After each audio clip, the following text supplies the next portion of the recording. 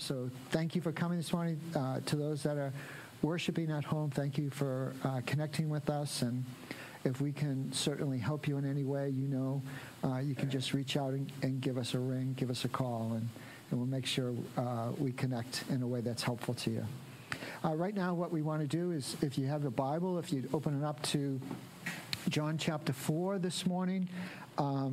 We always produce a set of notes that's available on our website, and I want to call attention before we begin our teaching to two resources that are listed on your notes. There are two particular books. One was written by Robert Coleman in 1963, and it's called The Master Plan of Evangelism. And it's a phenomenal book about 8 principles about how Jesus took a very few number of people, a very few, 12 men and a group of women, and how that through these 8 principles that Coleman talks about, they changed the entire world. And oftentimes in church life, you think that to reach the world, you've got to do this immense thing. Not so. To reach the world, the model that Jesus gave us was a very few disciples who loved Jesus with all their heart, and they changed the world. It's available free, a download PDF, and it's well worth a read. The second book is also available free on a PDF, and it's written by A.B. Bruce, and it's the title is The Training of the 12, and this book was written in 1871 and is as relevant then as it is today. These two resources, if you have a heart to disciple your child, if you have a heart to disciple a friend, if you have a heart to disciple your own heart in following after Christ, these two books are a must-read. They are, you have the Bible, and then there's a few books that you treasure that go along and complement the Word of God. These two books are that quality of resource. And so if you want to help, if you're an auntie or an uncle or a granddad or a nana, and you want to help a young person, you want to help disciple them in the things of the Lord, these are treasures that will help you do that task. And in our text today, what we're going to see is two stories that are interwoven together that are all about how did Jesus reach the world. It's about a woman at the well and how her testimony changed a whole village. Interwoven in that is how Jesus trained his disciples to do what? To reach the whole world. And there's some principles in there that are, once you kind of put that lens on, that Jesus is training people to reach the world, you're going to read the narrative in a totally different light. Matter of fact, in my notes, I picked out 5 principles that you can see in this text. But I bet there's more there. One, drop me a line, drop me an email, and what I'll do is I'll add it to my notes. So the next time I teach this, I'll have not 5, but I'll have 6.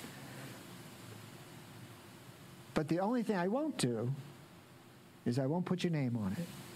I'm just going to steal it.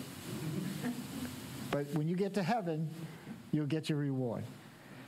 So let's pray, and then we'll work through the text. Some of it we've already worked through in previous weeks, but we'll begin in chapter 4, verse 1. So let's pray today, this morning. Father, we thank you for gathering us together this morning. And we pray, Lord, that you would speak to our hearts, and, Lord, that you would show us how you equipped people to change a whole village, how you equipped a few men and women to change the whole world. And so, Lord, speak to our hearts this morning and mature us and grow us in the things of faith, we pray. In Jesus' name, amen. So John chapter 4, verse 1. It says, now when Jesus learned that the Pharisees had heard that Jesus was making and baptizing more disciples than John, although Jesus himself did not baptize, but only his disciples, he left Judea and departed again for Galilee. And he had to pass through Samaria. So he came to a town of Samaria called Sychar, near the field that Jacob had given to his son Joseph. Jacob's well was there. So Jesus, wearied as he was from his journey, was sitting beside that well, and it was about the 6th hour. A woman from Samaria came to draw water, and Jesus said to her, "Give me a drink," for his disciples had gone away into the city to buy food. Do you think that Jesus could have just done a miracle? Said, "Hey boys, it's lunchtime. Give me a few rocks. We'll make some biscuits. We'll have some chicken and some gravy, and we'll just all hang out here." Do you think Jesus could have done that? Yeah, he's going to. He's going to have a fish barbecue and a little... See, am I cutting out here, guys, in the booth? My batteries are low. See, this is what happens. Would you mind bringing me a couple new batteries? How are you guys doing? This is called...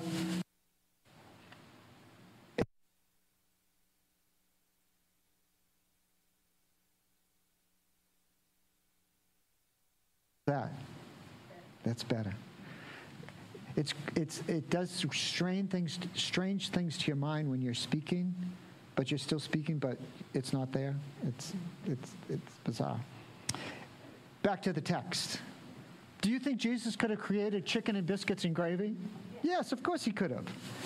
And so what we see here is the very first lesson that we can see from the text is that ministry is about serving in ordinary ways. In other words, to serve the Lord is about doing the ordinary things in life faithfully. It could be, possibly, that the Lord would do some supernatural things, some amazing things, but you know, most of ministry is simply about this. Would you be faithful in the simple tasks of life? And those lessons are transferable to every area of our life, whether it's church life or whether it's work on the job or whether it's work at the home. If you're going to grow as a person, you have to be faithful in the ordinary things of life. That's one reason Jesus sends the boys off to get lunch. What's the other reason? He wanted to get them out of the way because he was on a mission. He had an appointment, right? And that appointment was with a woman who had a broken heart. And Jesus, out of the love of the Father, was going to extend grace to this woman. And he was going to do that in a way that transformed her life. Now, we're going to catch up with the guys in a little bit, and they're going to come back into the story, and they're going to learn a whole lot about what ministry looks like, and they're going to learn a whole lot about what it means to reach the world. But the story continues. Look at the verse with me. It says, a woman from Samaria came to draw water. And Jesus said to her, "Give me a drink," for his disciples had gone away into the city to buy food. And the Samaritan woman said to him, "How is it that you, a Jew, ask for a drink from me, a woman of Samaria? For Jews have no dealings with Samaritans." And Jesus answered her, "If you knew the gift of God, who is it that is saying to you, 'Give me a drink,' you would have asked him, and he would have given you" what? Living water. Yes. And you know, the rest of the story, we spent, I think, a week or two on it. That Jesus reaches out and almost, you can see it, rips the bandage off of this broken woman's heart so that he could speak grace into her heart, and that she could have an opportunity to experience that living water that leaps up inside a person that comes to faith in Jesus Christ. The narrative continues. Drop down with me to verse 27. Just then, his disciples came back. They marveled that he was talking with a woman. But no one said, "What do you seek?" or "Why are you talking with her?" So the woman left her water jar and went away into the town and said to the people, "Come see a man who told me all that I ever did. Can this be the Christ?" And they went out of the town and were coming to him. We'll get back to the boys, but take note of the woman. She simply does what? She simply shares her testimony. She simply shares, "I met the Messiah who healed the brokenness of my heart." She doesn't have all the Bible stories wrapped up. She may know, to some degree, the first 5 books, the Pentateuch, but she doesn't know the Psalms or the Proverbs, or she doesn't know Isaiah 53.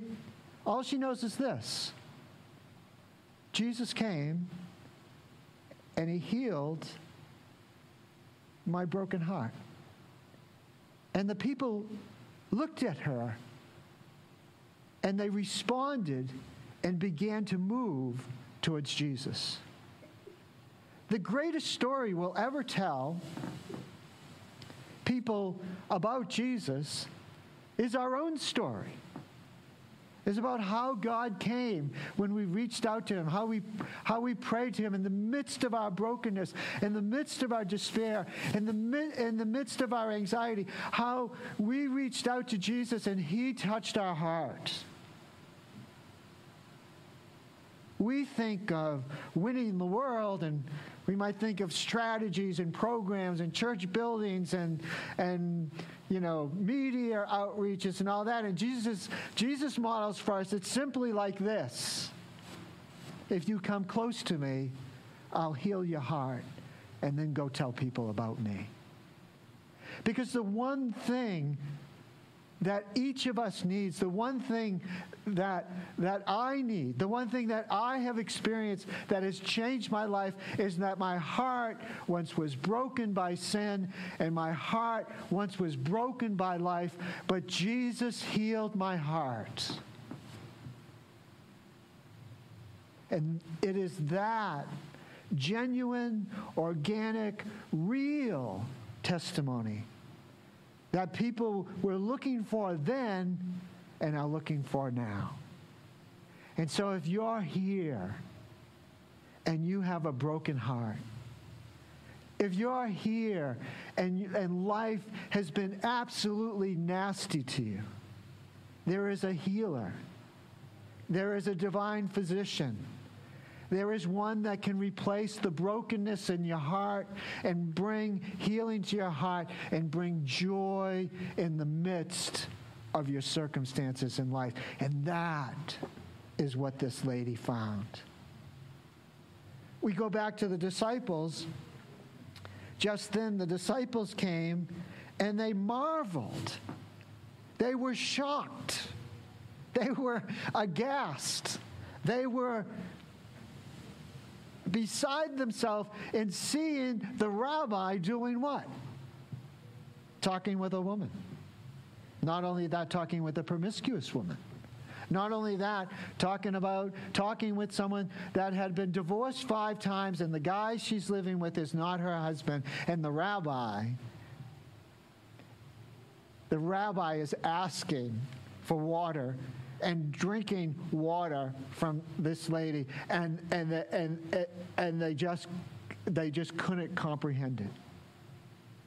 And so what Jesus does is not only does he have an appointment with the woman at the well, he has a divine appointment with his disciples to train them into what qualities, what values of the kingdom are going to be able to turn the world upside down.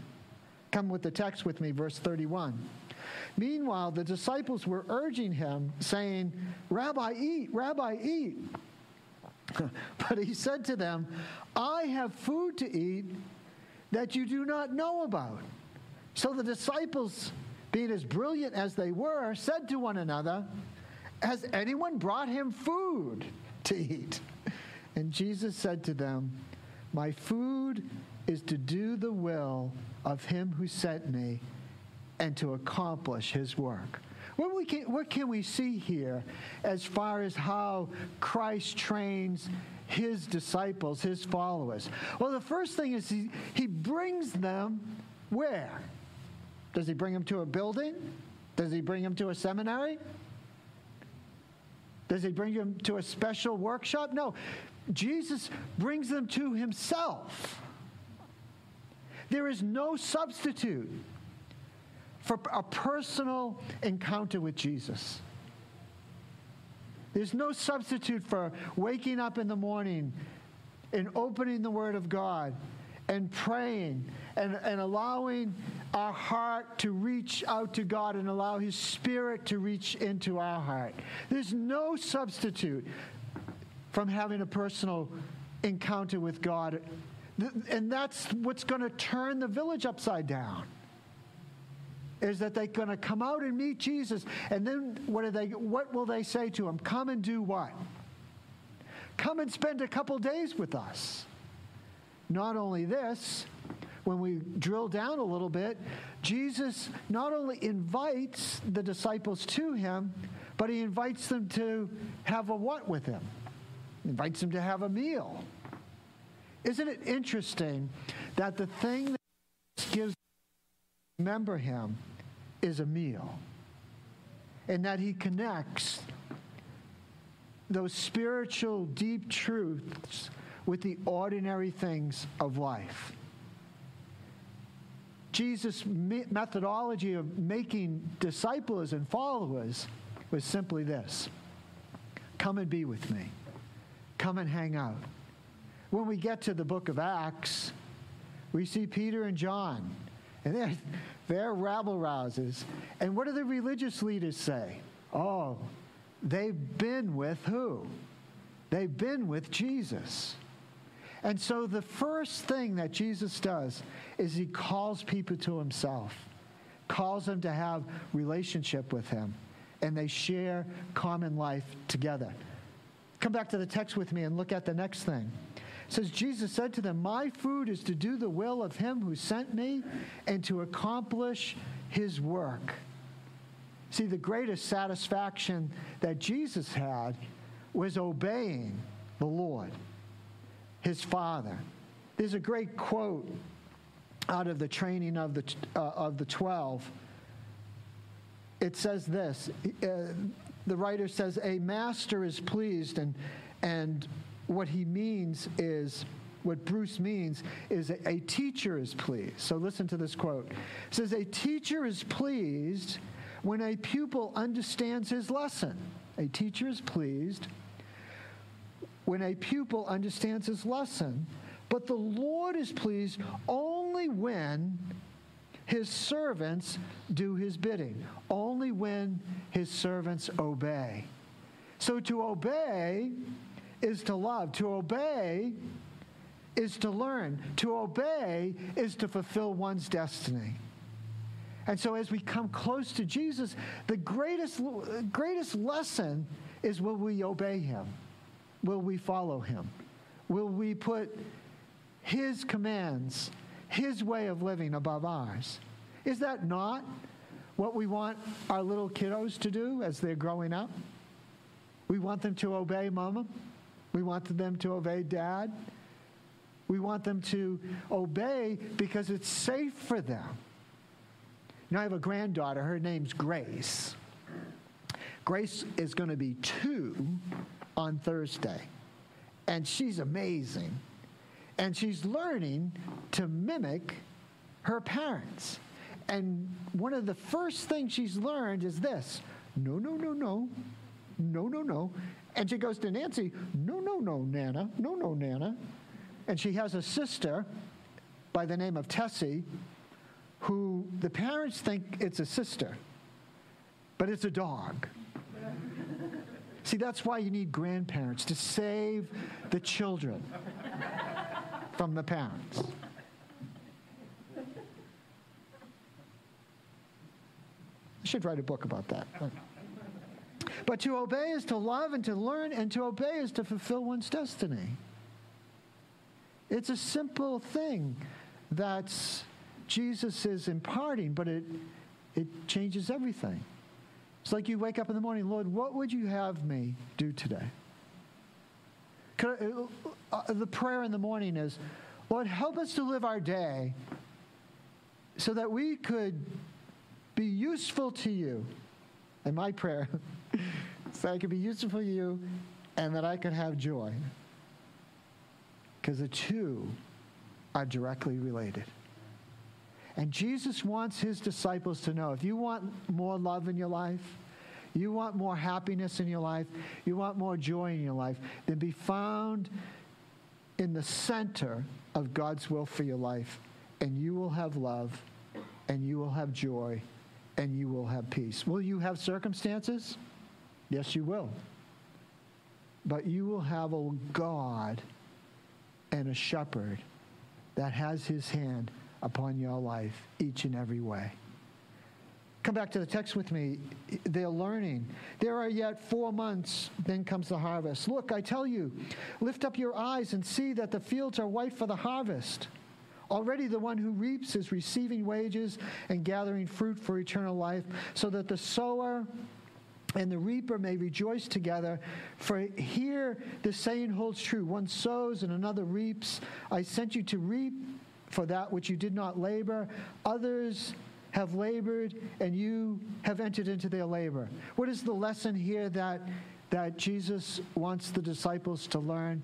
He wants them to learn that ministry and life is all about sharing. Ministry and life is all about doing your little bit and being humble in the process. In other words, the people are coming out from the village. They're coming out to meet Jesus. Did the disciples have anything to do with that? No. Jesus sent them to get out of the way so they, my opinion, so they wouldn't mess it up. And Jesus has this conversation. Jesus does his part. The woman goes out and does her part. She says, I once had a broken heart. The people do their part. They stream to Jesus. And the disciples, they're there. They're just there to pick the fruit and to minister to the people. There's one other element that's implicit in the narrative, and that is that ministry is a rejection of racism. Ministry is a rejection of prejudice, a rejection of economic standing, a rejection as gender. All those are Jesus rejects as the basis of ministry and extending love and acceptance and forgiveness and salvation. They're rejected. We've gone through a tumultuous year. You can make your own application. But racism and prejudice has no standing in a Christian church. And there's no basis to withhold love towards people and affection towards people and acceptance towards people and the grace of the gospel to people. And Jesus wants his disciples to understand that, because he's going into the village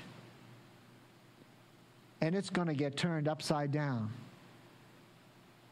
Now, parenthetically, let me say that these guys were not perfect at all. If you remember, James and John were called the sons of, and if you go to Luke chapter 9, they go through a Samaritan village that didn't really extend hospitality. And what did these two characters want to do? Well, let's call down fire and make them into crispy critters. Jesus says, my boys, my boys. And so we don't always get it right, do we? Neither did the disciples. But to continue to grow is about this. It's about spending time with Jesus. It's about setting that time aside where you let him speak to your heart. Let him heal the woundedness. Let him bring assurance in the middle of anxiety. Let him bring his comfort and his peace when your world is rocked. It is coming to him and being with him that brings forth great healing, great personal growth, and great outreach, because we have a story to tell.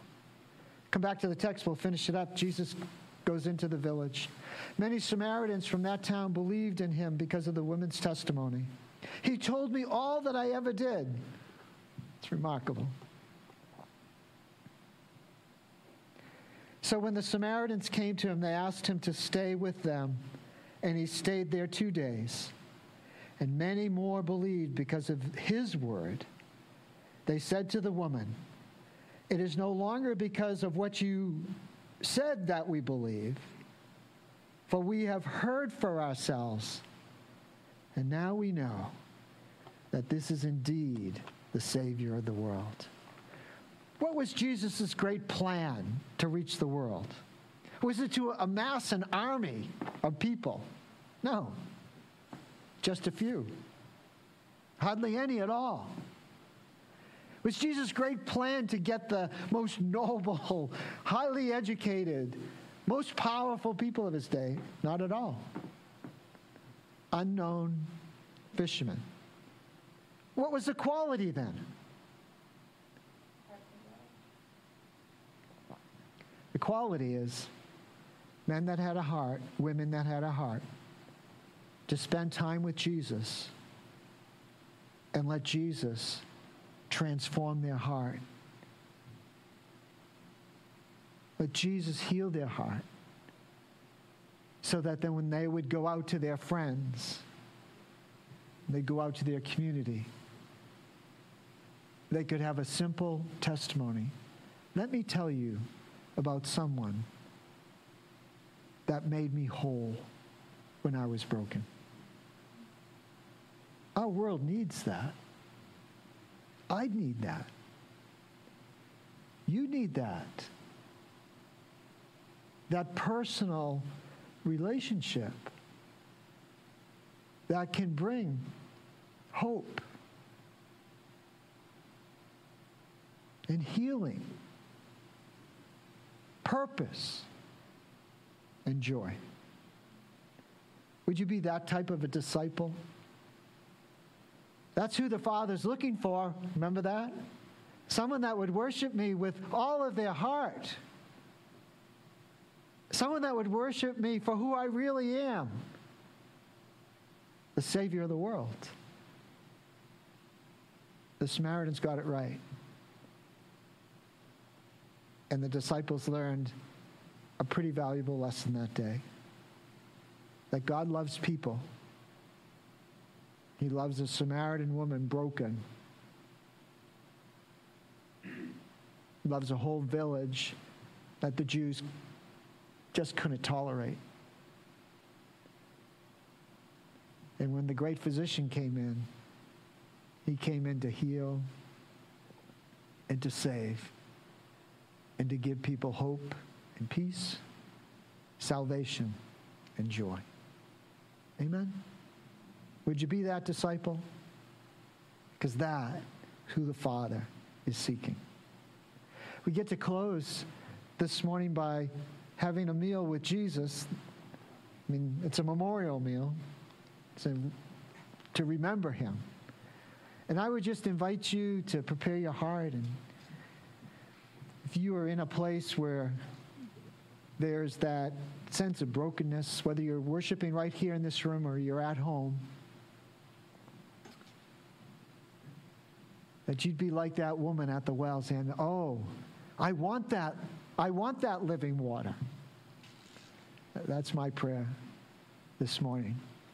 I want that living water, Lord. Would you not touch my life, touch my heart with it? Let's take a moment and invite him to minister to us this morning.